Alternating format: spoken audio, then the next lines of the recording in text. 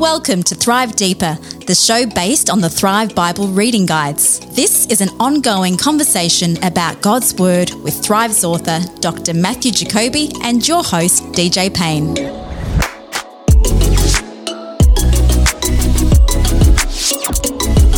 G'day and welcome to episode 93 of Thrive Deeper. It's your old pal DJ Payne here with you. And on this week's episode, Matthew Jacoby and myself, your faithful little trekkers, are trekking through the book of Exodus. We go from Exodus 21 and we're going to hop around in this episode as we cover what we're talking about in the law.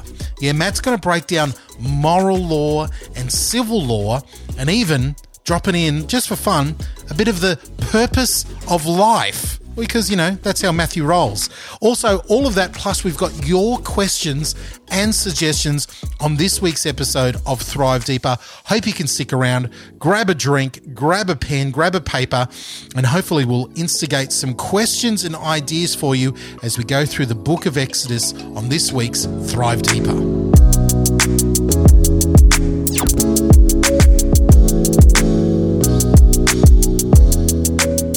Matthew, you've been keeping pretty busy. Oh, yeah, I've still got heaps on, even working from home. So you came over and borrowed one of the microphones the other day. What is that for? Well, I'm recording all of my lectures for MST because we can't have classes as such, but we can still connect with students in other ways. And so I'm pre-recording all my lectures. And wow. Doing a kind of online option. Okay, fantastic. It's good to see you moving into the, to the 21st century. Well, that's the interesting thing about this is that it's forcing us to do things we haven't done a lot before. Yeah.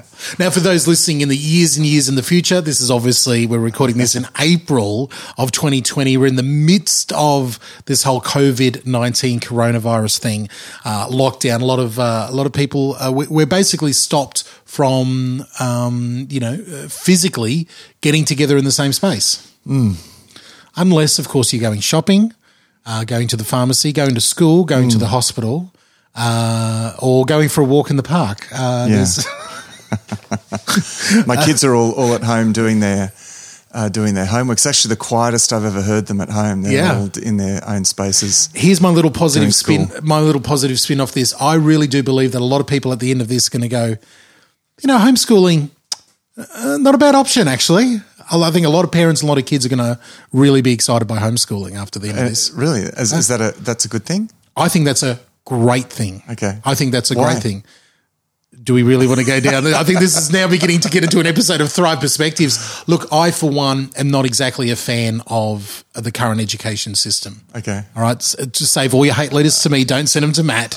And I think homeschooling gets a bad rap. I think the educational system in the world, in the Western world, is actively anti-homeschooling.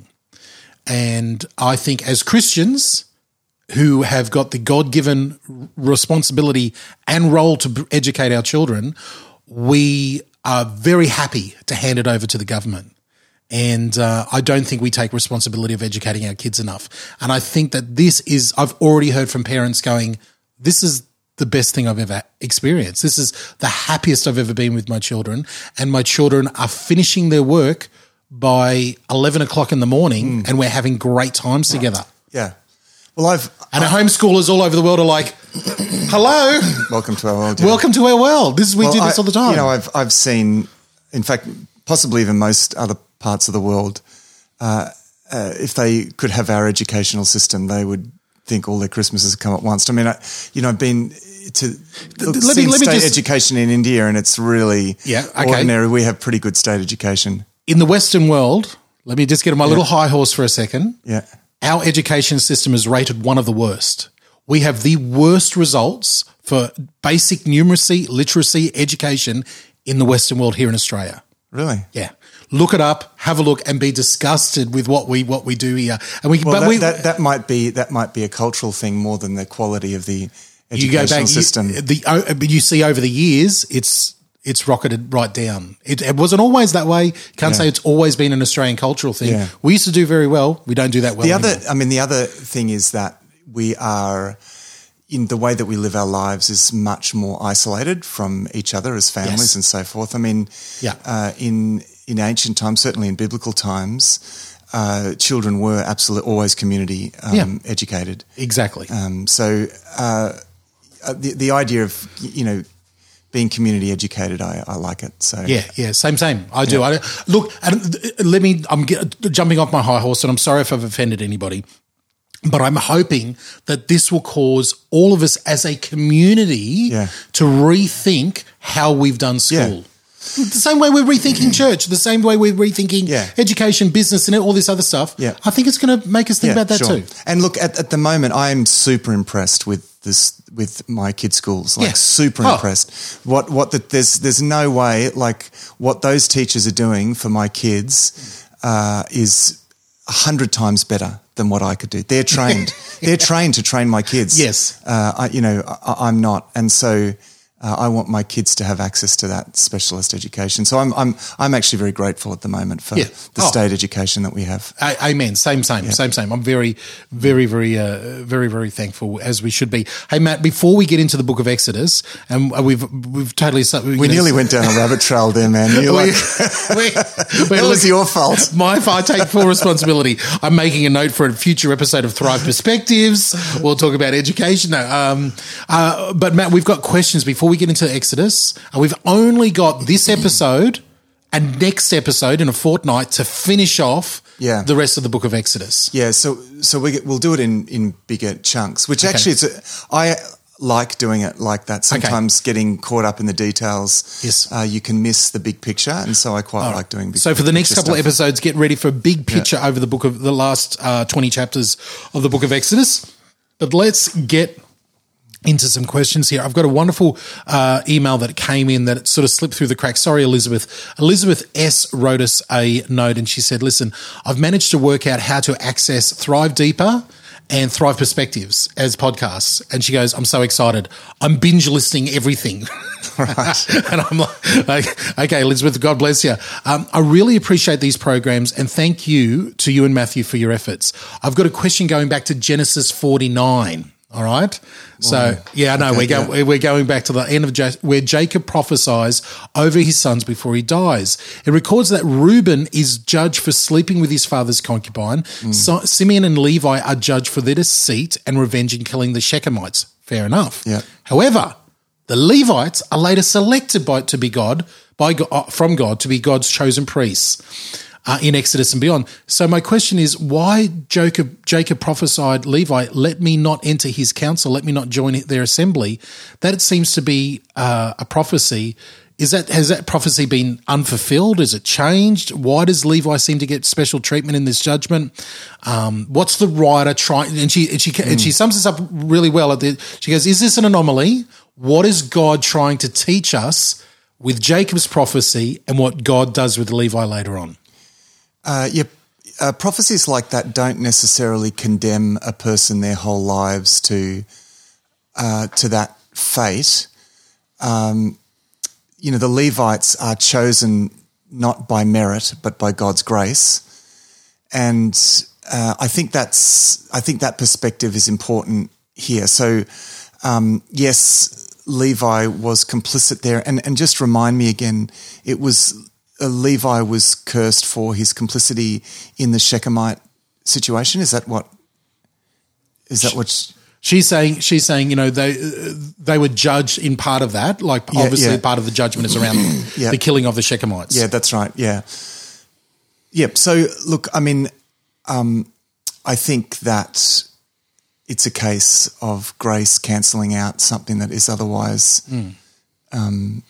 Just consequences. And it's when I read this question, Matt, tell me if I'm wrong here, immediately I thought of what we've just been reading in Exodus in the 10 Commandments, where God says, I will judge you if you disobey this for 2 or 3 generations, but for the people who love me, I'm going to bless them for thousands of generations. And it sort of made me realize, no, God wants to bless us. Yeah. And maybe Levi the man was judged. Yeah, that's right. I think there generally are consequences though.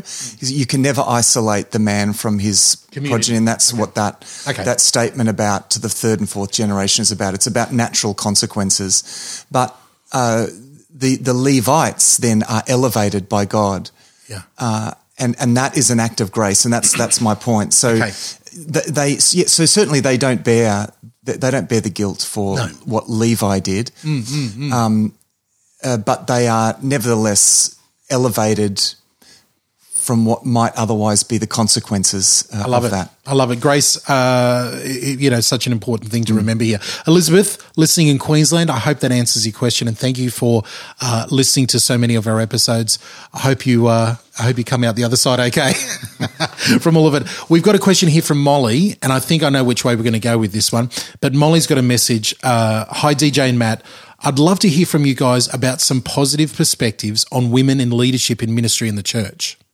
She goes on to talk about, different denominations, different worldviews, different things to do with Christians in leadership and the women, genders in churches.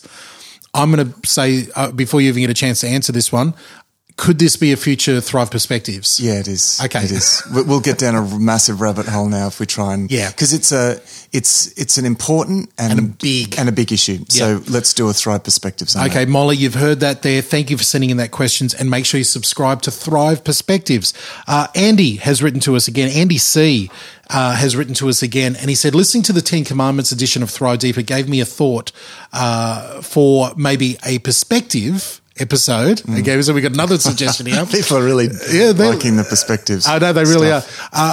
Can you? I'd love to hear a Christian outlook on crime and punishment and capital punishment in light of that is relevant to what we're going to look at today. So we might touch on that. Okay.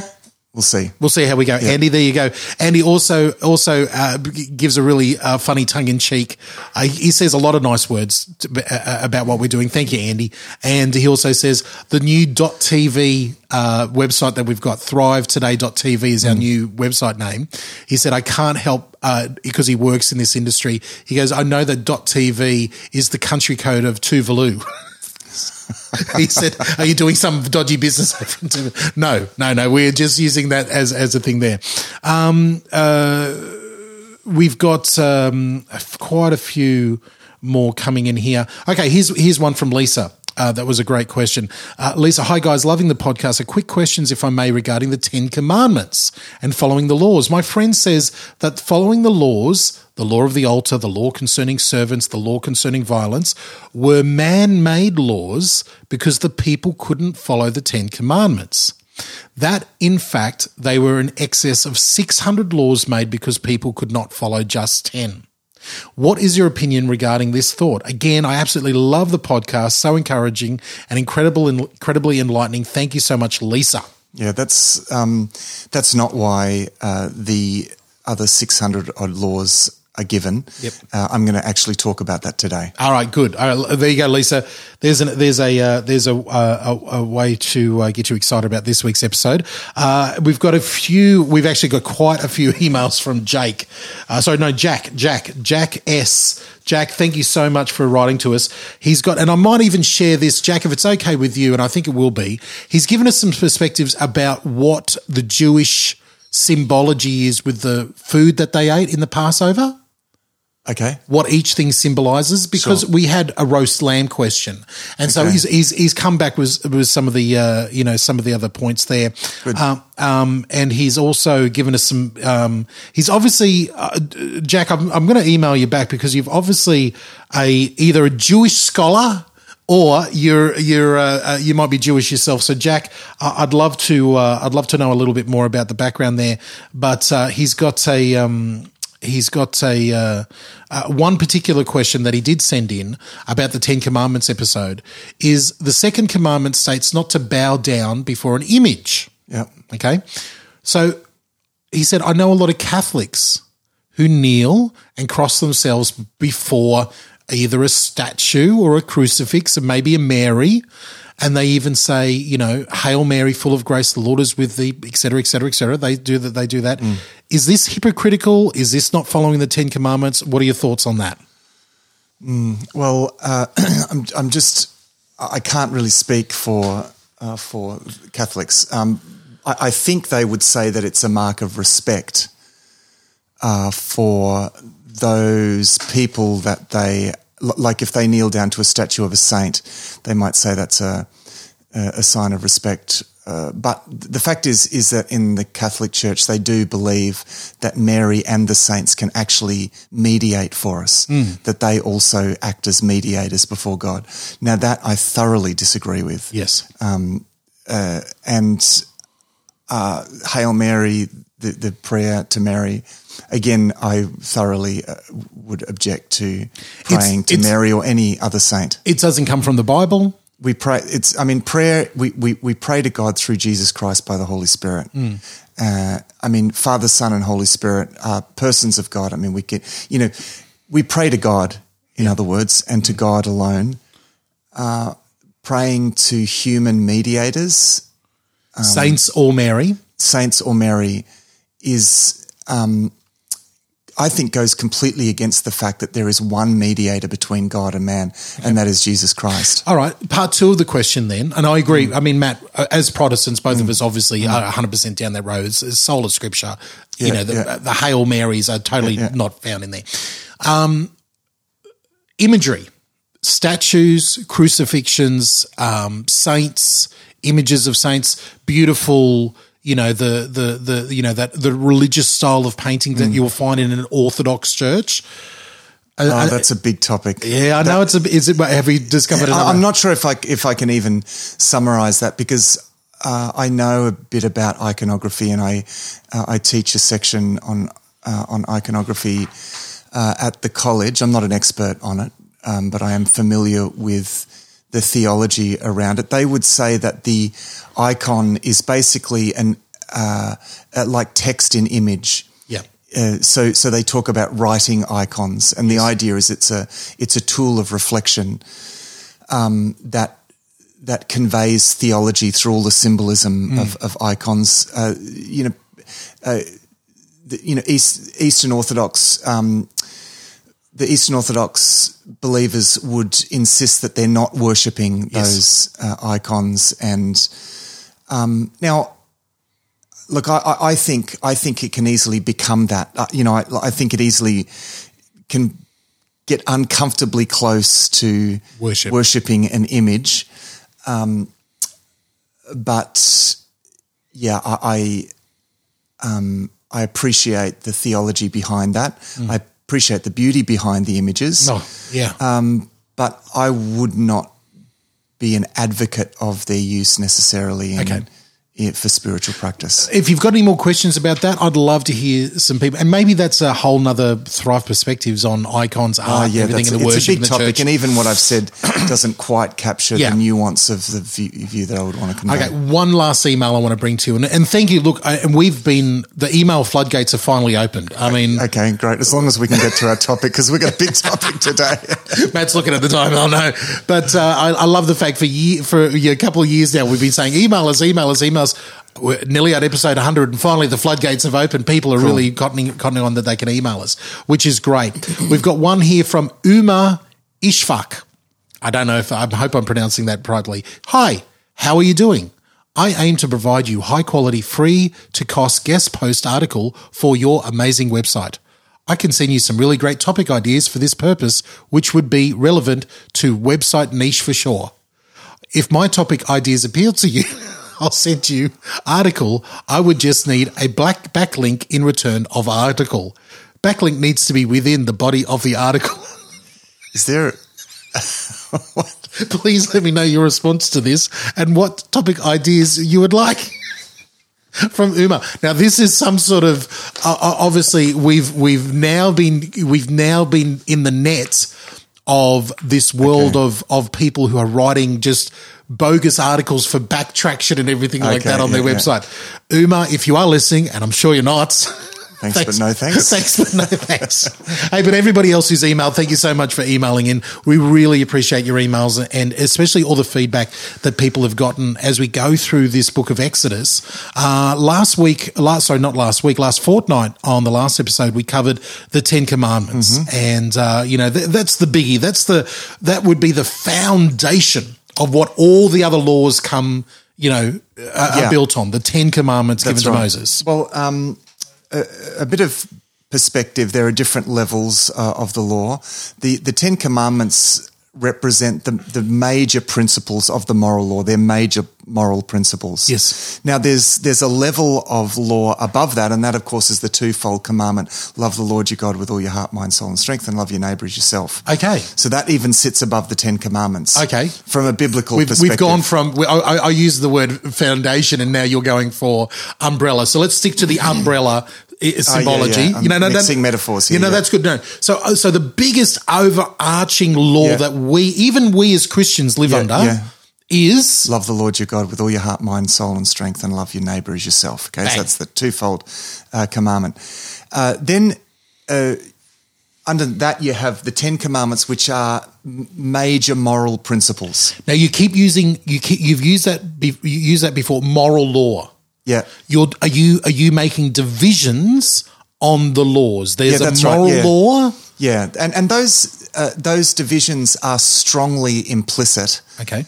It's not like you've got the text saying, now this is this, but this is another division. Yes. But clearly what we have is these 10 general principles, and they are set apart in the sense that, they're written on tablets of stone and so forth. And carried in the Ark of the Covenant. Yeah, that's right. So these are these major moral principles. Then you've got, so let's call that the moral law. Okay. Then you've got the civil application of that, specific applications of that law.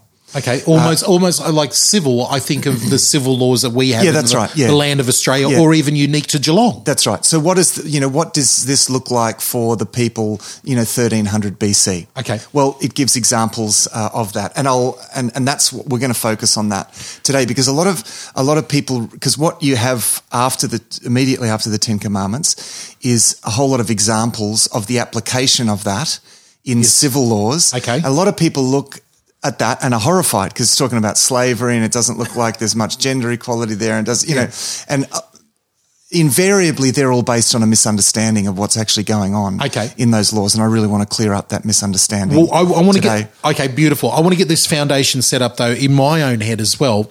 You're saying that there is a moral law that is universal. Tell me about, define moral law for us right now. It's a law that governs our attitudes and behaviours just generally. Okay. And then there is the next level of law is the specific application of those things. Is there another level under that? Would be civil law? Yeah, that would be civil law. Is there another type of law? Are we going to, is it just those two, moral laws? No, well, there's also in Exodus, we also have the sacrificial law. And we're going to get more of that in Leviticus, so we're not going to talk about that today, but that's the instructions. It's perhaps confusing calling it law. The instructions around the tabernacle and the worship in the tabernacle. Yeah. Now that's slightly different because it's 3-dimensional theology. It's like conveying through symbols. It's conveying the key elements of worship and salvation, and I guess, as I said, 3-dimensional. Okay.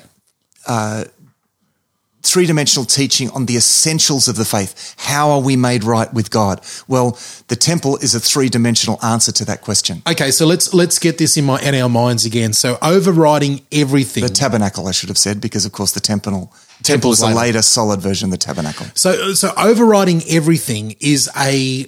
Would you even call it a moral law? The two laws that you mentioned at the beginning. Would you call that moral law, or would you call that something unique again? No, it's even higher than moral. It's the meaning of life. Okay, that is awesome. I love it. Okay, so at the top of everything, you have the meaning of life, which is to love the Lord your God and to love others as we love ourselves. That's the even Jesus reiterates that, saying that that is everything. That is that's right. Meaning of life. Yeah.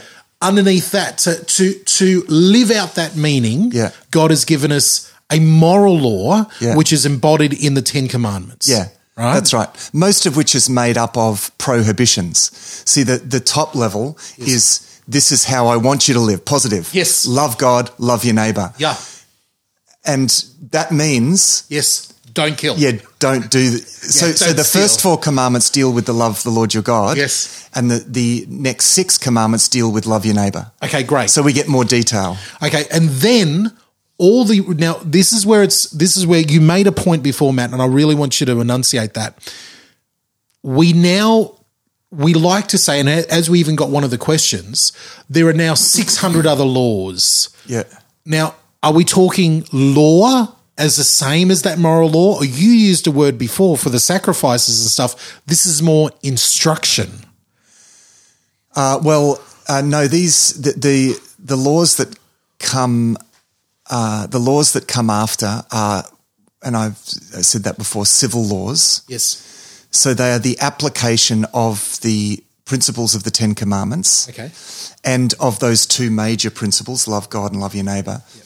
They are the specific application of that to specific situations at the time. Okay. Now, because that's required. Now, it's important to note that these laws don't cover every situation because they're not meant to. They are examples of, they're what you call paradigmatic laws. Okay. They create paradigms for how the major principles can be applied in different situations. Okay. So they're not, so for example, our civil law that we have, or our criminal law, Yep. It governs all different sorts of behaviour. Mm-hmm. You know, whether you can overtake on double lines, Yes. from jade walking through to what the difference between murder in the first degree and murder, and so whatever. Yes. Okay. So now you don't have that same kind of law code here. You just have examples of what justice looks like in this situation. And then the idea is that they could then refer to that for differing situations and apply that with a bit of wisdom Yep. and reference to the main principles. And then sitting. So that's so it's basically, and again, I know I'm labouring on the point here, but I think it's really good to walk into this with a clear framework to hang everything on. Yeah. We have a principle of life. You know, the meaning of the universe is the love of the Lord your God and love people. Yeah. The moral law, the 10 Commandments, fleshes that out for everybody. For everyone at all times, Yeah. I'll say. So that's the important point, is the first 2 layers are for everyone at all time. Yep. The next layer was for ancient Israel. Okay. The civil law that we then read in Exodus and we read on into the other books of, the first 5 books, a civil law is fleshing out what those moral laws look like for their society. That's right. Yeah, that's Okay. right. And as I said, they're paradigmatic. Even for them, they were paradigmatic. Yep. So in different cases that aren't covered by specific things mentioned in Exodus or Leviticus, you would extrapolate from what we are told. Now, we can actually look at these and do the same thing. We can actually look at these laws and say, okay, well, in that case, this person's rights were protected in this way. Yeah. And that's a good way of putting it, because this is a lot about what we're going to see. It's a lot about protecting various people's rights. Okay, great. And maintaining justice. So we can look at that as examples, but you have to, and this is the important thing, you cannot just transport it into our culture, because they only make sense in the light of that culture. Yeah. Yeah. That's the key thing. We'll keep that in mind. And then also we will see, and we begin to see in Exodus, and it goes on in Leviticus, a lot of sacrificial instructions, giving us to use a better word, laws and instructions of how worship God, which we realize right from the beginning, from the very beginning, but even in the 10 Commandments, it's all based around this idea that your life is to be based around worship of God. Yeah, that's right. And we see that flesh out in the sacrificial, laws and instructions that we are given as well. Yeah, that's right. I mean, in a sense, the law was saying to the people, God was saying, this is what I want you to do for me. The sacrificial system was declaring, this is what I did for you. Yeah. Ultimately, as well as providing instructions on how to come and present your thanksgiving and your worship in ways that are true to who God is. Yes. Yeah, I love it. Oh, yeah, that's good. important. Now, this is good stuff. Now, you're getting me excited about sacrificial laws, but we're not going to get into that over these next couple episodes. We're going to save that for the future. Yeah, we'll save that for Leviticus, because Leviticus is kind of the priestly manual, and we'll get that then. So what we'll focus on now are these civil laws. And again, a lot of people really struggle with these. And this is a part of the Bible that is most often referred to by opponents of the Christian faith. Well, it says that, it advocates slavery and it denigrates women and it all sorts of things. I'm going to read that from that book that says something I can't eat a prawn. Like I'm going to read that book. Do you know you can't mix your materials, you dumb Christians? Yeah, I've heard it all. And you're like, are you serious? It's all based on a complete misunderstanding of the purpose of those laws. Okay, before we get into it, let's take a quick... You've just taken a big breath. You're ready to dive in, Matt. Let's take a quick break here on this episode. And when we come back from the break, we're going to dive straight into the civil laws in the book of Exodus. You're on Thrive Deeper.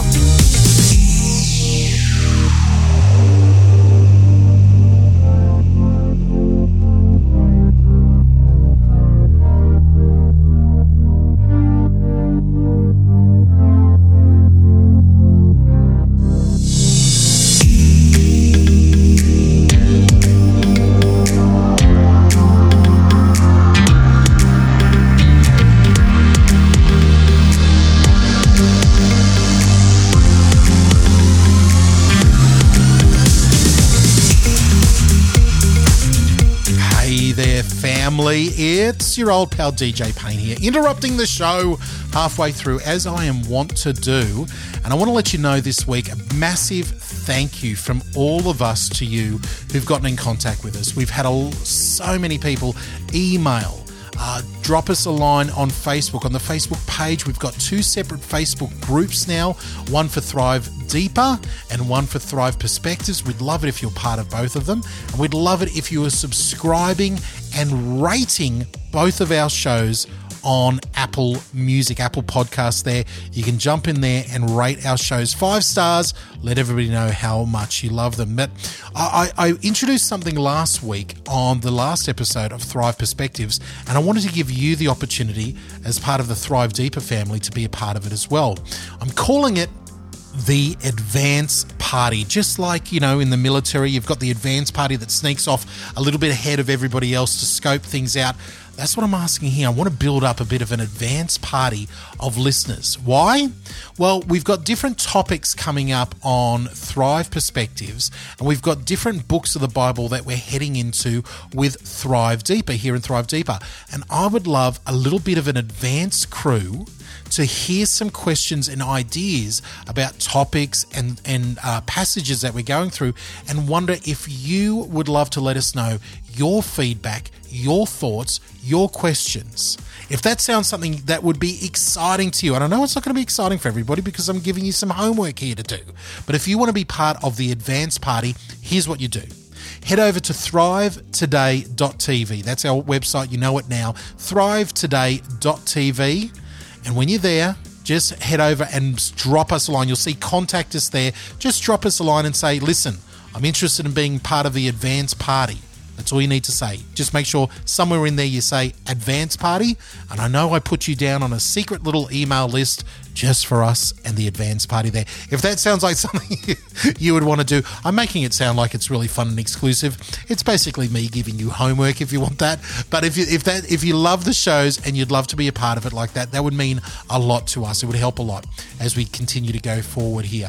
Well, we've got a lot of great news and new ideas happening over the next few months as part of the Thrive family, and I hope you can be a part of it all. There's got some great stuff happening, but right now, let's get back into the book of Exodus and really break down what's happening between the moral and the civil law. I've got a lot of questions for Matt, and maybe you do too.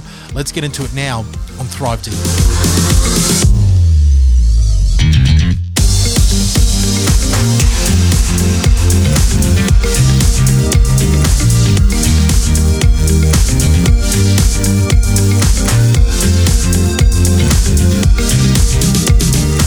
It's Thrive Deeper, DJ Payne here, and with me, as always, is our faithful guide on this Thrive Deeper podcast. It's Matthew Jacoby. Matt, we're about to enter into chapter 21 and beyond of the book of Exodus, but we're not doing what we've done in the past when we're looking through the books and going chapter by chapter by chapter, verse by verse. We need to sort of, for the rest of this book of Exodus, we're going to go big bird's eye view. Yeah, that's right.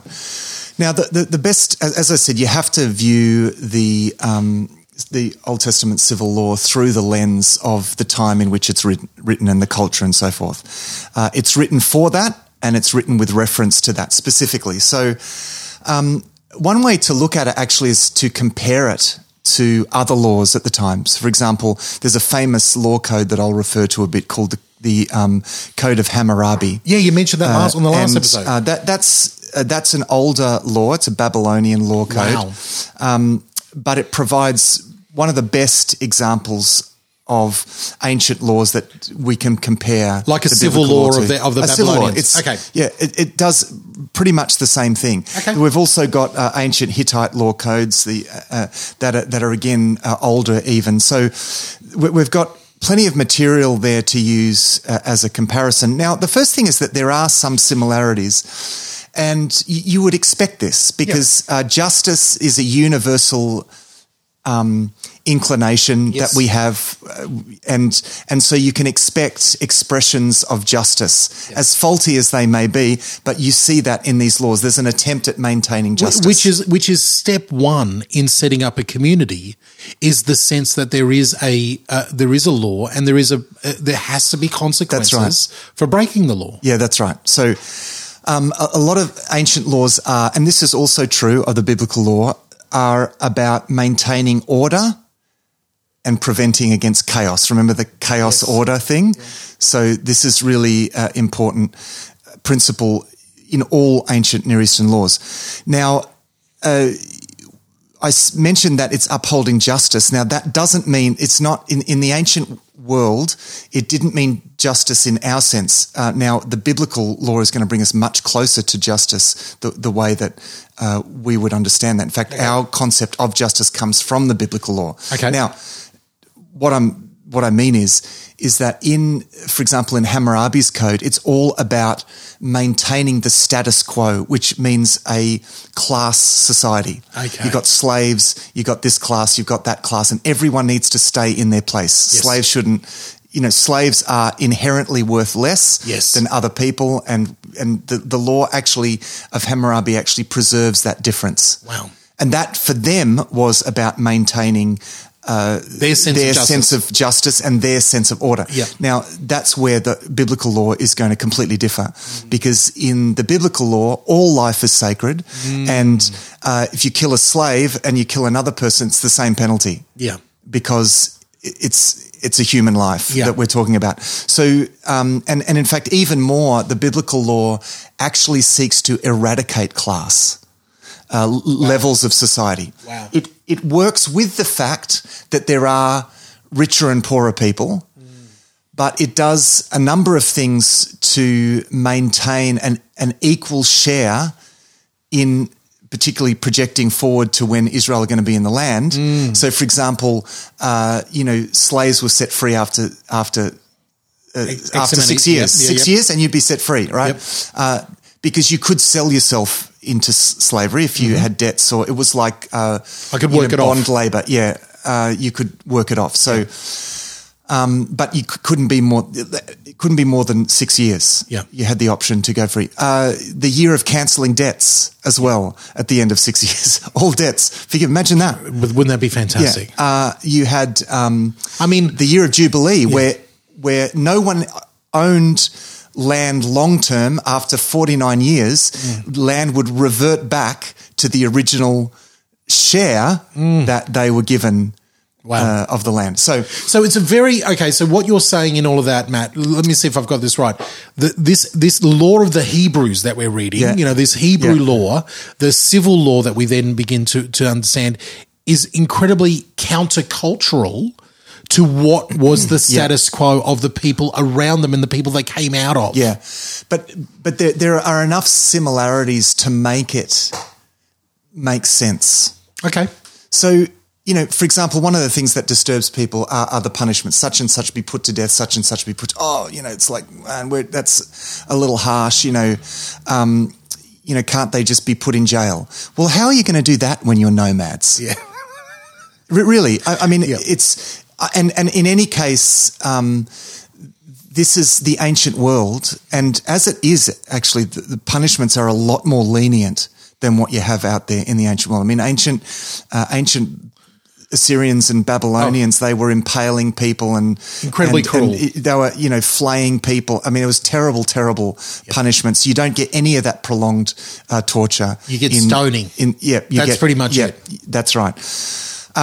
Because they're comparable to what's around at the time. It's like, this is speaking in a language of punishment that they were used to. Yes. And to keep order, that you've got to work with something that they're familiar with. Can we also say that, again, man, this is getting a little bit outside of the text, but I've always thought of it because, they were living closer to God, as in, God in the and so they're more accountable. They're more accountable. Yeah. They're more close to, because the big questions is about capital punishment. I know it should be an entire other episode, but they're not freely willy-nilly putting out capital punishment there, but they had a really sense of order and what things were worth.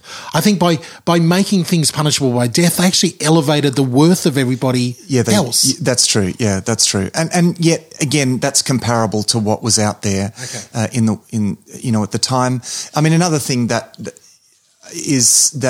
disturbs people is the fact that there are these same punishments for things like adultery, cursing your parents, and so forth. And people think, but hang on, that's a private moral issue that you shouldn't be. No, in the ancient world, it was not. When you're in a tribal society, things like lack of respect and obedience to parents, adultery, the splitting up of the family unit, in any sense, would completely disrupt a tribal society, would render tribal society apart, which would then make you vulnerable, would weaken and you'd all die. Yeah. So there's no such thing as just merely moral issues. Everything has a crucial. It has crucial implications on the life of the people as a whole. What a lot of people love in worldviews today, what has been known, what sort of been shorthanded now to a very libertarian type of worldview, where everyone's autonomous. As long as I'm not hurting anybody else, I'm free to do whatever I want. Ultimate personal freedom for me to do whatever I want. That type of mentality completely outside of what we're reading here. Yeah, well, part of the point, though, is that in all of these cases, it was hurting someone. Yeah, actually, it was doing really bad damage to society as a whole. Now, let's just remember also, I think the other thing bearing in mind is that there's a sense of progressive.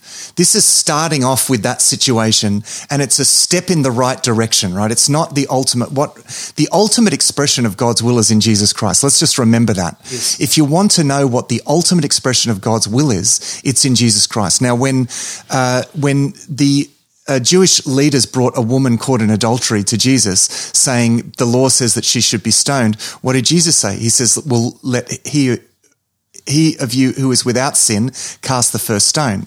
Now, he didn't invalidate the law necessarily, but in a very clever way, he kind of trumped it with a bigger principle. Yeah. So, and brought out, I think so that's an important perspective. I think Jesus is bringing out maybe the heart of what the law is all about, what this civil law is, pointing back to the moral law, pointing back to the bigger purpose of why we're here. We got to remember, we've got to look at these as from what we just said at the beginning.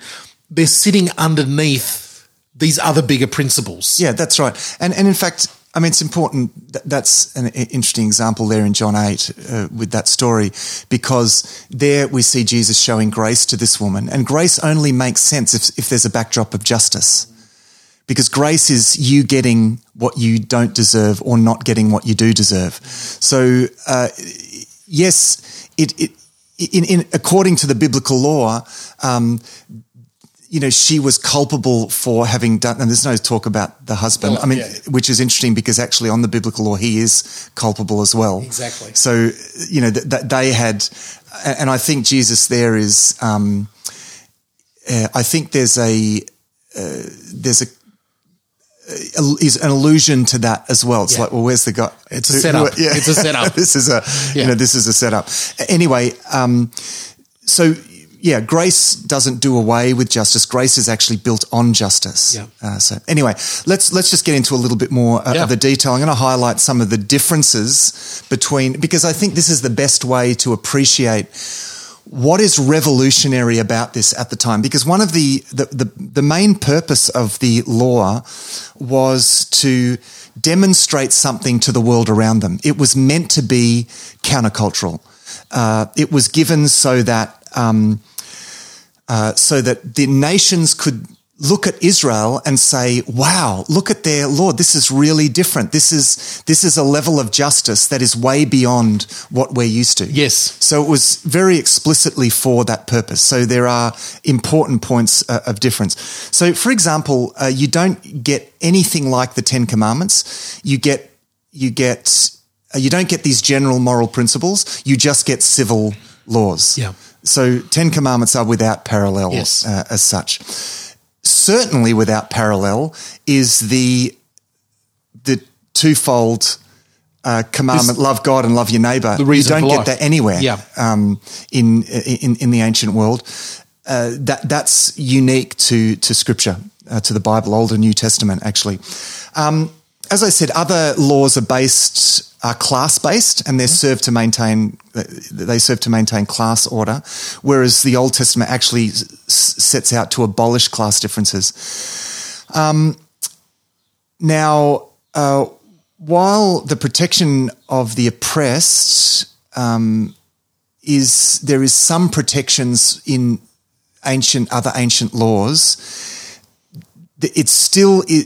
ancient laws such as Hammurabi still favour the free and the wealthy, whereas in the Old Testament laws, there is particular protection and particular concern for the slaves and the aliens and so forth, and the poor. Okay, so particular protection for them. It goes out of its way to protect. Always in light of what the Jewish history has been. Also, in the biblical laws, is a high value placed on human life, and also the place of women is far better. According to if you just take the biblical law, far better than in anywhere else in the ancient Near East at the time. Also, slaves are treated significantly better than in any other area of the ancient Near East. Their lives are valued with equal to their masters. Yep. And their treatment is much better. Slaves essentially were part of the family. I'll say a bit more about that in a moment. Another couple of examples. In ancient Near Eastern law, you're not allowed to hold on to an escaped slave. If a slave escapes and runs to you, you have to, according to Hammurabi's law, you have to apprehend him and take him back to his master. Whereas in Deuteronomy, you're actually not allowed to send him back. Wow. You're not allowed to send the escaped slave back to his master. Wow. According to Deuteronomy. In Hammurabi's law, if a man kills your son, you kill his son. And often there's a number of cases in Hammurabi's law where to make up for a crime that you committed, you have to actually sacrifice your child. Oof. For that. And that's quite common in the ancient Near East, whereas very strict principle in the biblical law is children are not to bear the sin of their parents. Let me look at some other examples here. I'll go to some specific examples. As I said, Deuteronomy 24 says, fathers shall not be put to death for their children, nor shall children be put to death for their fathers. A person shall be put to death for his own sin. Why would he say that? It's because you've got laws like this. This is from the Code of Hammurabi. If a woman die, his own if the woman, like, so if there's a case where, well, in the context, it's if like and there's one like this in Exodus where when there's a struggle and a woman gets accidentally knocked in the struggle, and dies. Well, according to this, his own daughter shall be put to death. It's like you give your daughter for the death of that woman. If a house collapse, then if it kill the owner. That was the Hammurabi's law. That was to do with it when a man assaulted a pregnant woman and as a result she died. Yes. You would have to give your daughter. Whereas according to the biblical law, no, you bear. It's life for life. If a house collapsed according to Hammurabi's law, and if it kills the son of the owner, then the son of the builder has to be put to death. Wow. Now that seemed perfectly just to these people, but the biblical law takes each person on their own merits. Yeah, the builder should be. That's right. The builder's held. So that's completely done away with. And there's a number of other examples that I've got here, but we'll leave that there. Interestingly, also, if in the same situation in Exodus, if it says if people are fighting and hit a pregnant woman, she gives birth prematurely, and the baby dies, in Hammurabi's law you pay a fine. But in the biblical law, well, the baby is a human life, a sacred human life, no matter what stage in the pregnancy, and it's life for life. For that, and that's interesting in the light of the whole issue of abortion and so forth. That's often applied to that. Here's the law in Deuteronomy 23. Actually, it says, "You shall not give up to his master a slave who has escaped from his master to you. He shall dwell with you in your midst, in the place that he shall choose within one of your towns, wherever it suits him. You shall not wrong him." That's so crazy, isn't it? Yeah. It's just because, I mean, and I think what's happening, what this envisages is because the foreign nations treated their slaves so badly. Yeah. If their slaves escaped and took refuge in Israel, or if even within Israel if a slave escaped, don't send him back. Yeah. Because he's escaping for a reason. And so what this envisages is lots of people coming into Israel for sanctuary. Wow. Because the other interesting one on the other side of that in the laws there in Exodus and the civil laws is that principle of the 6 years when the slave is let go. Yeah. When the slave he goes into great detail if the slave doesn't want to be let go and wants to stay with you and loves your master. Well, let's look at that. Let's actually have a look at because that's a really interesting one because that brings in family, wife, everything. Yeah, there's some interesting laws here, and I'll just ear piercing. Yeah, that's right. So the first thing we get in chapter 21 is if you buy a Hebrew servant, he is to serve you for 6 years, but in the 7th year he shall go free without paying anything. Now, there were a number of levels of slavery. If you were in severe debt, you could offer yourself as a bond servant to work that off, but that could not go more than 6 years. You could not enslave someone for more than 6 years. And it's bond service because remember, it's not. See, we think of slavery and we think of the African slave trade in the 1700s and the 1800s. This is nothing like that because slaves were protected by the law. They had the same rights, the human rights, which is often not the case. Well, it wasn't the case in other cultures at this time, and actually through history where slavery has been practiced, it's often not been the case. But that's not the case in the biblical law. They have the same rights here. And nevertheless, the rights of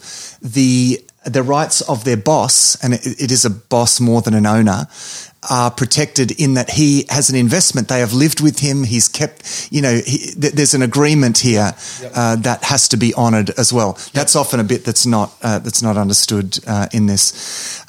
Let's go down to verse 7. So by the way, buying a Hebrew servant, it will not be from the slave market, but the servant will sell himself into that. This is it's bond service in this sense. Okay. So it's like contractual labor. Yep. Actually, this is what this is talking about. Do we get a bit of a similar, am I totally off the scent here with the story of Jacob working for his uncle? It's a little different, and as I said, there is that is actually similar to this because he made a contract and he bound himself to work for 7 years. Yeah. So that is related to that. Yeah. Now he, of course, is family, but the fact is that servants were treated like family as well. Yeah. So that's actually a good example. So, but this is what you could do. You could enter into this contract, and it's not like you went to work because these people are living all over the place, and it's not like commuting in your car or on the train every day. That's just you're living and working together. Again, the tendency for us to interpret these laws through our 21st century, mindset is it's just crazy.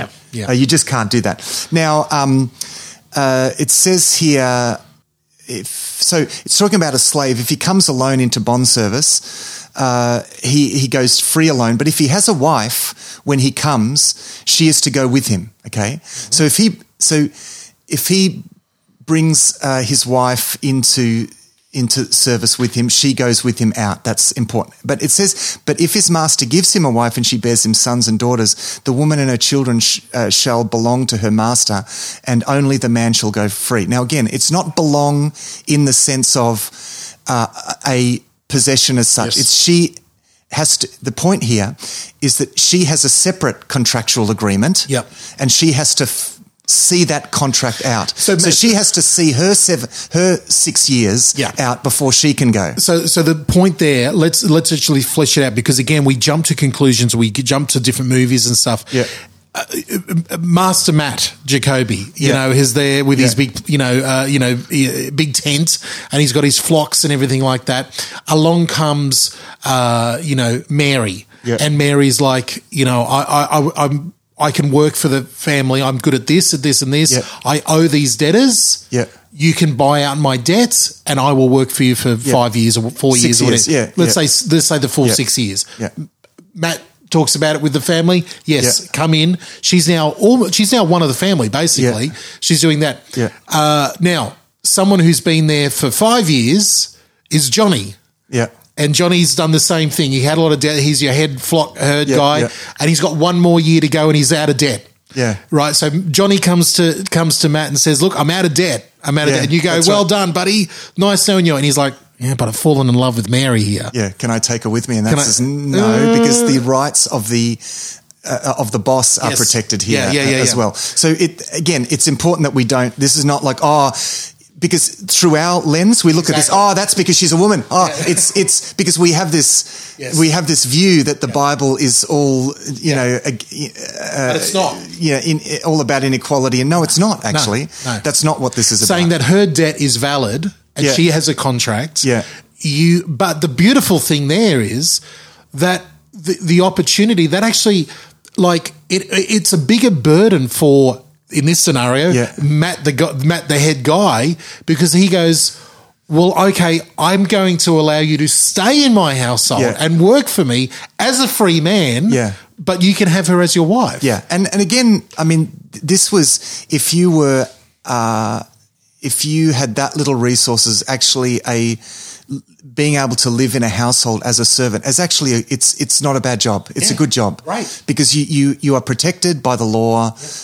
You become part of the family and so forth. And this is why, I mean, according to Deuteronomy, it becomes desirable for foreign people to escape to Israel and become servants in Israel, because at least they have rights there. So that's what's happening. And then, of course, but if he wants to stay, then he can stay, and his ear gets pierced, and then he stays lifelong. That's the next part of the law, and that's to protect the ear piercing is actually as much for him, lest his master say, "Oh no, I can't support you. We'll get out of here." Yeah. No, actually, he says, because again, in the ancient world, if you were just cast out, I mean, what would you eat? Yeah. Where would you go? Yeah. Well, this actually protects the servant as well as the rights of the master. Wow. In an ancient context. The next one is, again, another one that's often misunderstood. This is verse 7 of Exodus 21. If a man sells his daughter as a servant, she is not to go free as male servants do. And again, it's all about gender and so forth. If she does not please the master who has selected her for himself, he must let her be redeemed. He has no right to sell her to foreigners because he has broken faith with her. Now, that's interesting. That's a little clue to what's going on here. If he selects her for his son, what do you mean for his son? He must grant her the rights of a daughter. Okay, this is not just someone being given over as a servant. This is marriage contract. Yes. Okay. But it's a different kind of marriage contract. This is a law. This isn't a law about regular slaves, but it's a complicated thing that existed in the ancient Near East. It's part of the culture where a daughter could be sold with a view to marriage. And what this is doing is protecting her rights so that she's not just cast off in that sense. So for a start, it's in these cases it's marriage. Okay, so it's seen as lifelong, and then it says here in verse 8, if she doesn't please the master, if he just decides, I don't like her anymore, he can't sell her off. You actually couldn't sell slaves off. Because they're not commodities that you can just... But she's not a slave here. She's a wife. She's a wife. So this is saying don't treat her like your other servants. I mean, and arguably selling off even other... you could possibly allowance for arrangements where you could sell out the contract, all of that sort of stuff. But you're not allowed to do that here. She has to remain a wife. Yeah, and that would have. This is the thing. This is actually protecting her rights. Yeah. That's what this is about. Yeah. Because again, we look at this through the lens of she's being treated like a commodity. No. It's actually her rights that are being protected here. Because again, it's not like, she can just go off and get a job somewhere else. No. In the ancient world, being a part of a household was your welfare. Yeah. You couldn't just go off and look for another place. It just wasn't how things worked in the ancient world. So again, this is protecting her. Okay. We got time for one more example, Matt. Yeah. Give us one more. This is in verse 20 of Exodus 21. Anyone who beats their male or female slave with a rod must be punished if the slave dies as a direct result. But they are not to be punished if the slave recovers after a day or two, since the slave is their property. Now, this is referring to a specific case. So the law here... and I'll explain what I mean by when it says that the slave is his property, because there are other laws that are clearly indicating that the slave has rights as a human being. Yes. But there is another sense in which, according to the contract, the slave is contracted to work. There is what's the word? I can't think of the word. Anyway, in that sense, he represents a commodity for the owner. The owner's paid money. The potential of what is... human capital. Okay. That was the idea that I'm looking for. Okay. In a sense, it's kind of that idea here. So it certainly allows an employer to punish the servant physically, but unlike everywhere else in the ancient Near East, it puts limits on that. Now, there are no limits. You can do whatever you want with your servants. Where the biblical law is saying, well, you can punish your servants, but if you harm them, see, this is the interesting thing. If you harm them, and down in it says down in verse 26, an owner who hits a male or female slave in the eye and destroys it must let the slave go free to compensate for the eye. And an owner who knocks out the tooth of a female slave must let the slave go free in compensation for the tooth. So if you hit your slave and he loses a tooth, he might have 7 years of service free. Yep. You've just lost. Lost all high value for a tooth. And remember, this is paradigmatic. So this is not just about eyes and teeth. Yeah. I mean, if he is, if there's a broken bone or something, then he goes free. Yeah. That's. Or at least it gives a principle for the judges then to sit down and go, well, we know this. We know the tooth is valued for free. Oh, he's lost an ear in this situation. So you give him a kicking and he breaks a rib and he's off. Yeah. You've lost him. Yeah. So this is protecting the rights of this slave here. So again, I know, and by the way, it says if the slave recovers after a day or two, then he's not to be the owner's not to be punished since the slave is their property. The idea there is that, in a sense, the slave owner has lost labour, has lost his worth in labour by disabling his servant for a couple of days. But, still, we can see that the rights are being protected here. Okay, now, I'm sure maybe today we would think, well, they shouldn't have even had slaves in those. You shouldn't have even been like that. Well, in the ancient world, that's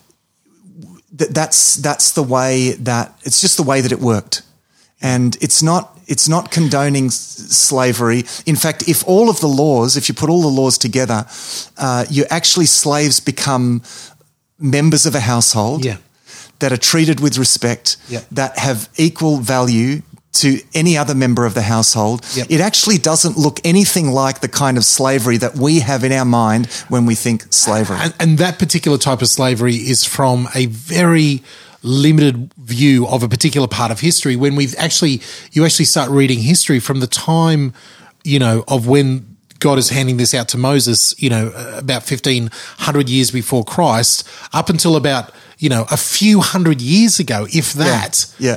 So let's say for the last 3,000 years, the idea of a landowner, a master of an area, looking after the people who are working for them is how everybody lived in the world. It was that's right. For thousands of years. That's and right. all of a sudden, in the last couple of hundred years, we have a different way of looking at everything, and we think it's all wrong. It's so funny. In the light of history, we're the abnormal ones. This law is remarkably countercultural, remarkably countercultural compared to what's out there. I mean, just a small example again here. If a thief is caught breaking in at night and is struck with a fatal blow, the defender is not guilty of bloodshed, right? Because you've tried to protect yourself. But if it happens after sunrise, the defender is guilty of bloodshed.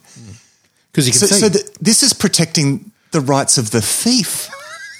Now, this is not, you don't have parallels to this. Yeah. The thief is only, there are other laws about what the thief needs to pay back, but he should not pay with his life. Yeah. So this is really amazing stuff here. It's very interesting. Hey, before we close, I want to finish with one other little thing. I want to make a highlight because we've sort of in our reading we've jumped over one of my favorite chapters in the book of Exodus, chapter 24, when Moses comes back down and takes the 70 elders up and they have a covenant meal with God, and they see it's just an amazing chapter of the presence of God, what that actually looked like to the Hebrew people, how terrifying it was. And we also get a very important part of the narrative that Moses alone is called up the mountain to spend 40 days and 40 nights with God, receiving all of these civil laws and everything like that. It's an amazing chapter. We also get introduced right there to Aaron's two sons, who are set up as priests right away. Nadab and Abihu. And they're going to there's another story coming up with them later on. There's a covenant confirmation ceremony that occurs here. So God gives them all of these laws, and then they've got to agree to this, because remember, they've not experienced anything like this. This is completely different to they can't just go out of Egypt and then just apply the laws that they had in Egypt. No, God doesn't want that. He wants a much higher level of justice, a much higher standard than anything that they experienced in Egypt. So they're gonna have to receive this and then actually agree to this, because this is a big deal and a big change for them. It's amazing. And just visually, the beauty of the way that is spoken about them being able to see part of God, the blackness of the cloud, and the burning, consuming fire within it. It's terrifying. And you understand, we also get the sense in that chapter and another chapter further on that the Israelite people down the bottom of the mountain are hearing sounds but not understanding that's right. the actual vocab of it. And this – how terrified they were. The fact that the Israelite people were saying, Moses, you alone talk to God because we're about to die. We're going to die if this continues. We're so terrified. You go speak to him. You come. We can listen to you. And it's just like there's important parts of the narrative of Moses' of life that I don't want to skip over in these parts. Yeah, it's great. Great stuff. Yeah, yeah. All right, well, that's it. That's we got one more episode to go in covering the book of Exodus. So you've got a fortnight to get your questions into us. If you've got anything left in the book of Exodus, please get it into us now because we would love to cover it. But until next time, Matt, anything you want us to let us know for next time? Above all of the details, keep those two vital principles in mind. Love God, love your neighbour. I love the fact that you can boil everything down to those things. Love God, love your neighbour. In every circumstance, I need to ask myself, what would it look like for me to love God and love my neighbour in this situation?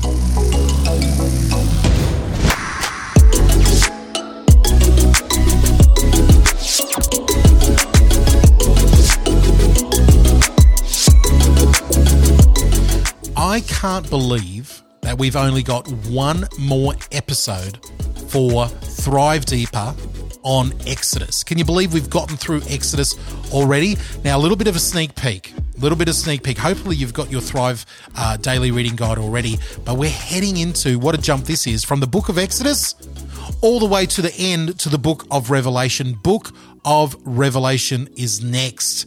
We would love to say, hey, we had it all planned out. We knew this was going to happen. This is our response to COVID-19 and coronavirus. And no, this is all God's provision here.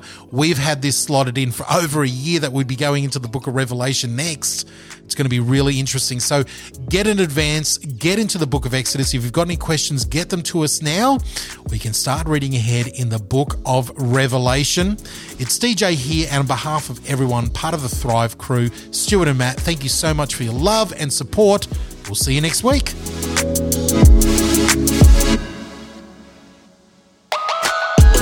Thanks for listening to this episode of Thrive Deeper. Matthew and DJ really appreciate the questions and thoughts about what you're reading in the Bible as you go through it with Thrive. Our home on the internet is thrivetoday.tv. You can contact us, ask questions, see all of our resources and much more at our website, thrivetoday.tv. The Thrive Today Network is on Facebook. Our Facebook page and links to our community groups are waiting for you. Just search and like Thrive Today page in Facebook now. Visit ratethispodcast.com/Thrive Deeper.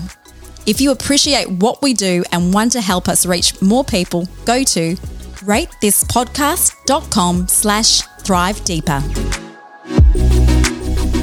Until next time, our prayer is that these shows will inspire you to go deeper into God's Word and thrive.